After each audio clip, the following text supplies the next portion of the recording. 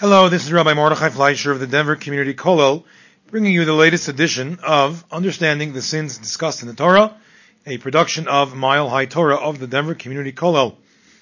I'd like to discuss in this latest edition, number 7, of this podcast, the rise and fall of Lot and of Hagar. These are two people who are discussed in the Torah and actually take up a very significant amount of space in the Torah. Of course, we know the story of Lot. Lot is Avram's nephew. When Avram leaves his father's home and he travels to the land of Canaan on Hashem's orders, the Torah tells us that Lot travels with him. Lot is his nephew. He is the son of his deceased brother Haran. And the Torah says that Lot goes with him, but after they go down to Egypt, and then they ascend from Egypt, and now both Avram and Lot become very wealthy. The Torah tells us that Lot becomes very wealthy, and a fight breaks out between the shepherds of Avram and the shepherds of Lot. And Rashi explains, based on the teaching of Chazal, that this fight was predicated upon the appropriation by the shepherds of Lot of the grain and of the grass and the food of the Canaanites, the stuff growing in the field. Lot allowed his sheep, or should I say Lot's shepherds allowed his sheep to graze in the fields of the Canaanites, and Avram's shepherds felt that this was theft, and Lot felt this was not a problem of theft, because after all, Avram is promised the land of Canaan, and he, Lot, is the only heir, and thus the heir apparent to Avram, and therefore he, Lot, is basically the owner of the entire land already, so what's the problem to allow his sheep to graze on the land? But Avram and his shepherds take a different approach, and they say, the land is not ours yet. Yes, in the future it will be, but right now it's not, and therefore you don't have a right to go ahead and graze your sheep on this land. And this leads to a disagreement between Avram and Lot, and Avram tells Lot, I think it's a good idea for us to part ways, and if you go to the right, I will go to the left. If you go to the left, I will go to the right. They part ways. Lot heads off to the land of Sodom, where later he will be saved by the angels when Sodom is destroyed. And Avram goes on his own direction, although, as Rashi tells us, Avram promises Lot that he will stay in the general vicinity to keep an eye on things, and in fact, Avram later has to come and save Lot after he's captured during the war of the 4 kings versus the 5 kings. It's pretty clear from many sources that Lot started off as a righteous individual who was traveling with Avram to go to the land of Canaan to realize the vision that Hashem had for Avram and that Avram himself had to create a movement that would bring Hashem's presence into the world. But somewhere along the way, particularly after Lot became wealthy, things went awry, and Lot decided to do things his way instead of following Avram, and this is where things went off the rails. And we need to try to understand what exactly Lot began as, where he went in the wrong direction. Now, we find a somewhat similar situation with a woman named Hagar.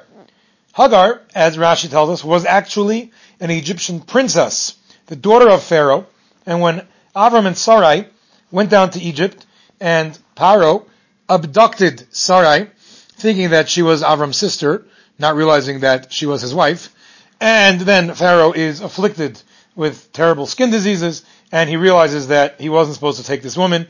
He returns her to Avram, and at that point, along with giving Avram an enormous amount of wealth, he also gives Avram and Sarai a princess, his daughter, Hagar, to become a maidservant in their household. And Rashi tells us that Pharaoh was so awestruck by the greatness of Avram and Sarai that he told his daughter, it is better for you to be a maidservant in the household of this couple than to be a princess here in Egypt.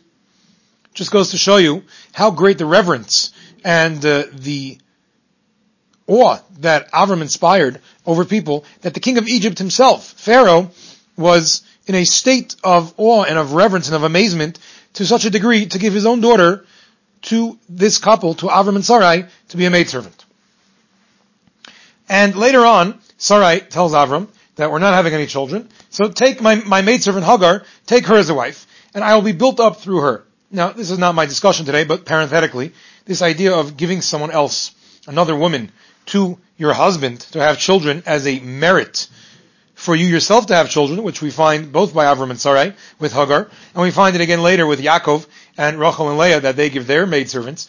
The idea, I believe, is that if a woman is indeed looking to bring children into the world solely because it is a mitzvah, if that's her main goal, if she wants to demonstrate to Hashem that she wants children, l'shem shemayim, because Hashem wants the world to be populated, and she's not doing it solely for selfish reasons, just because she wants to be a mother, because she wants to have a child, but rather she has Hashem in mind, that Hashem wants the world to be populated, then she won't have a problem bringing another woman into the house with whom her husband can have children.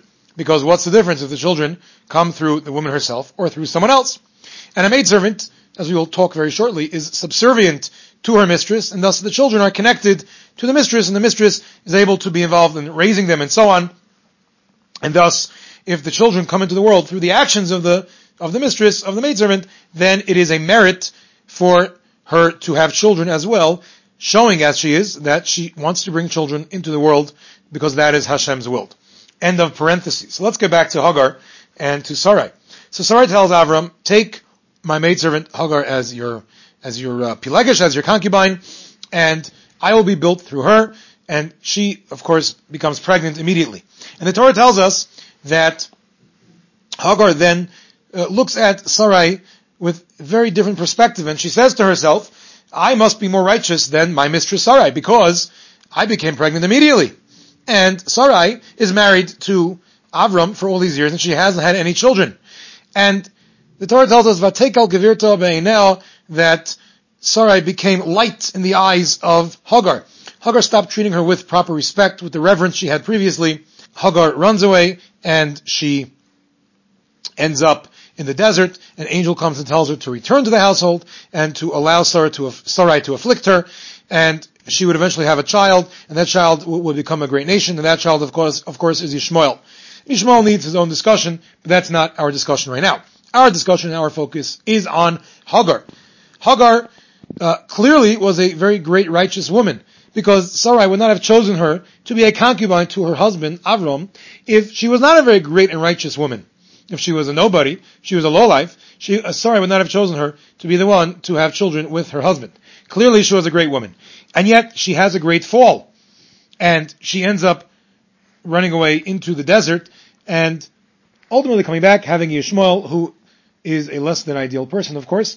But let's focus right now on the here and now. Where did Hagar go wrong? So here we have in front of us Lot and Hagar, two people who seemingly started off as very great, but later had a great fall. And the answer is, commentators talk about this idea, that the greatness of both Lot and Hagar was in the fact that they were students of their great masters, Avram and Sarai, respectively. Lot attached himself to Avram, learned from him, became his student, followed Avram on his journey to the land of Canaan, and Hagar attached herself and became the maidservant to Sarai, realizing, as her father had told her, better to be a maidservant in the household of these two great people than to remain an Egyptian princess. And yes, you might be materially great, but you will never become anything spiritually. Better to go to this household and become something spiritually. And indeed, Hagar applied herself, and she attached herself to her mistress Sarai, and she became great. So great, in fact, that Sarai felt she was worthy to be together with Avram and to have children together with him. However, once Hagar conceived, and she saw that Sarai had not done so after many years, Hagar had a second thought, and she thought to herself that in fact she was greater than her teacher, than her mistress Sarai. And at that point, she stopped attaching herself to Sarai. She no longer was interested in being subservient to Sarai anymore, because she said to herself, I'm greater than she is, why should I be subservient to her? Lot had the same experience. Lot became wealthy, and Lot was someone who liked money. That is pretty clear from a lot of sources. Many sources discuss that Lot went after money, and after Lot became wealthy, apparently the money went to his head, and he stopped being subservient, and he stopped becoming the wonderful student that he had been to Avram. And he decided that he's good enough, and maybe wealthy enough, to strike out on his own, to be able to do his own kind of thing. Now, let's be clear.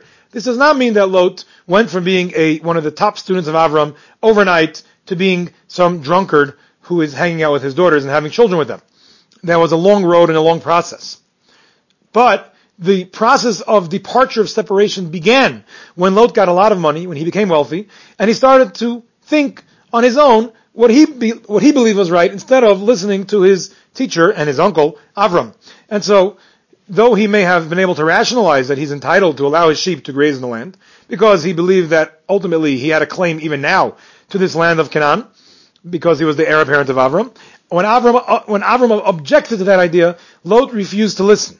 And when Avram saw that Lot is not listening anymore, so Avram had no choice but to tell Lot, okay, if you don't want to be my student anymore, then we can't be together. Because if you want to do your own thing, and you don't want to listen to me, it's not a good idea for a teacher and a student to be together when the student is not listening to the teacher. And in fact, this is an idea expressed in the Gemara. The Gemara talks about an idea that it's a good idea for a student to be in the proximity of his Rebbe, but only as long as he's willing to submit himself to his Rebbe. Once he comes to a point where he decides that he could strike it on his own, and he could make it on his own, and he's not necessarily going to listen to his Rebbe, then it's a very bad idea to be together with his teacher. And so Avram tells Lot, we need to separate, we need to part ways. And the truth of the matter is, as far as Lot goes, that there's actually an integral part of Lot that really needed to stay attached to Avram. And that would later be expressed in the form of Rus, the Moabite, who would become the matriarch of the Davidic dynasty, the great-grandmother of King David of Hamelech, the famed convert Rus HaMoaviyah. She would later join the Jewish people, and also Naamah HaAmmonis, Naamah the Ammonite, who would be Shlomo's wife, and she would bear a son named Rechavam, who would become the king of the Jewish people. And these two people, the convert from the nation of Moab and the convert from the nation of Ammon, these two women would provide a very important piece to the Jewish people as part of the Davidic line, and they were very important, and they were contained within Lot. Lot would eventually found these two nations, Moab and Ammon, of course, through an incestuous relationship with his daughters, but he would found them. But this aspect, this element of Lot, really needed to join the Jewish people. However, Avram felt that at this point in time, he wasn't able to keep Lot attached, to be able to pull that goodness and that important part of Lot to join with the Jewish people at this point. And so Avram had no choice but to tell Lot to go packing. But much later down the road, those elements would in fact return to the Jewish people. And in fact, there's a fascinating idea that the Shalah expresses, and he says that when Avram told Lot to leave, he told him, Hipared nome alai, which means please separate from upon me. The word Hipared means to separate. And centuries later, when the story of Rus would occur, so after her husband and her sister's husband, after Machlon and Kilion, the husbands of Rus and Arpa pass away after they die, Naomi tells them to return to their homeland. And while Arpa listens, Rus tells Naomi, her mother-in-law, Rak hamavas yiparid beni uvenech. Only death will separate between me and you. And says the Shalah HaKadosh that this expression, Rak hamavas, only death will separate, yiparid will separate between me and you, was a tikkun, was a rectification of the hiparid nome alai, of the separate from me, when Avram told Lot that Lot had to leave. This was a reconnection of that separation. Centuries later, this is what took place. And so Lot indeed does play an integral part in the Jewish people. But because he wasn't willing to attach himself at this point, he had to separate. Later on, Rus is willing to attach herself to her mother-in-law Naomi, to listen to her, to follow in her mother-in-law's footsteps. So there, this terrible error of Lot, which takes place now, is fixed, and Rus returns to the Jewish people. Lot, in the form of Rus, returns to the Jewish people. And Hagar is a similar process, where once Sarai sees that Hagar is no longer listening to her, so Sarai feels that she can no longer be her teacher, and so she cuts her off. And there are sources that say that this affliction described by the Torah, that Sarai afflicted Hagar, wasn't per se actual affliction, although Rashi does say that she gave her difficult work, but rather this affliction on a deeper level was that she cut her off. She said, if you don't want to be my student anymore, so fine, you could go out on your own, see how you do. And she cut her off, and she wasn't willing to be her teacher, her mentor anymore. And this was a terrible affliction for Hagar, whose entire spiritual identity was tied up with Sarai. But now Hagar had made the decision that she could manage on her own. And so she flees, and eventually she will come back, and she will have a Yishmael. And Yishmael, in fact, does have a place in the history of the world. But ultimately, Yishmael is not going to join the Jewish people as a convert, but rather Yishmael is always looked at as the son of the maidservant. The role of Yishmael, of Hagar, is to be the secondary role of the maidservant, of the servant, the second in command to the Jewish people. And we need to have a broader discussion about that on a future podcast about Yishmael. But for the moment, the lesson of Lot and of Hagar is this. It's a very dangerous exercise for a person who is a student, who is learning, to go out on his or her own and decide that they've learned all they need to and they can manage fine on their own. That's a dangerous exercise. It doesn't always work, it doesn't always end up well.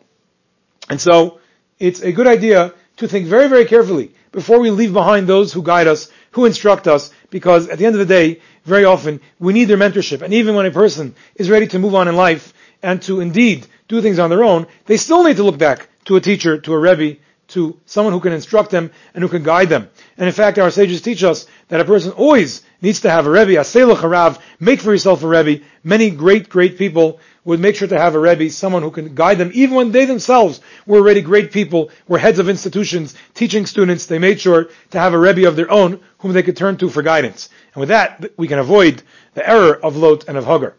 I hope you enjoyed this podcast, and I wish you a wonderful day.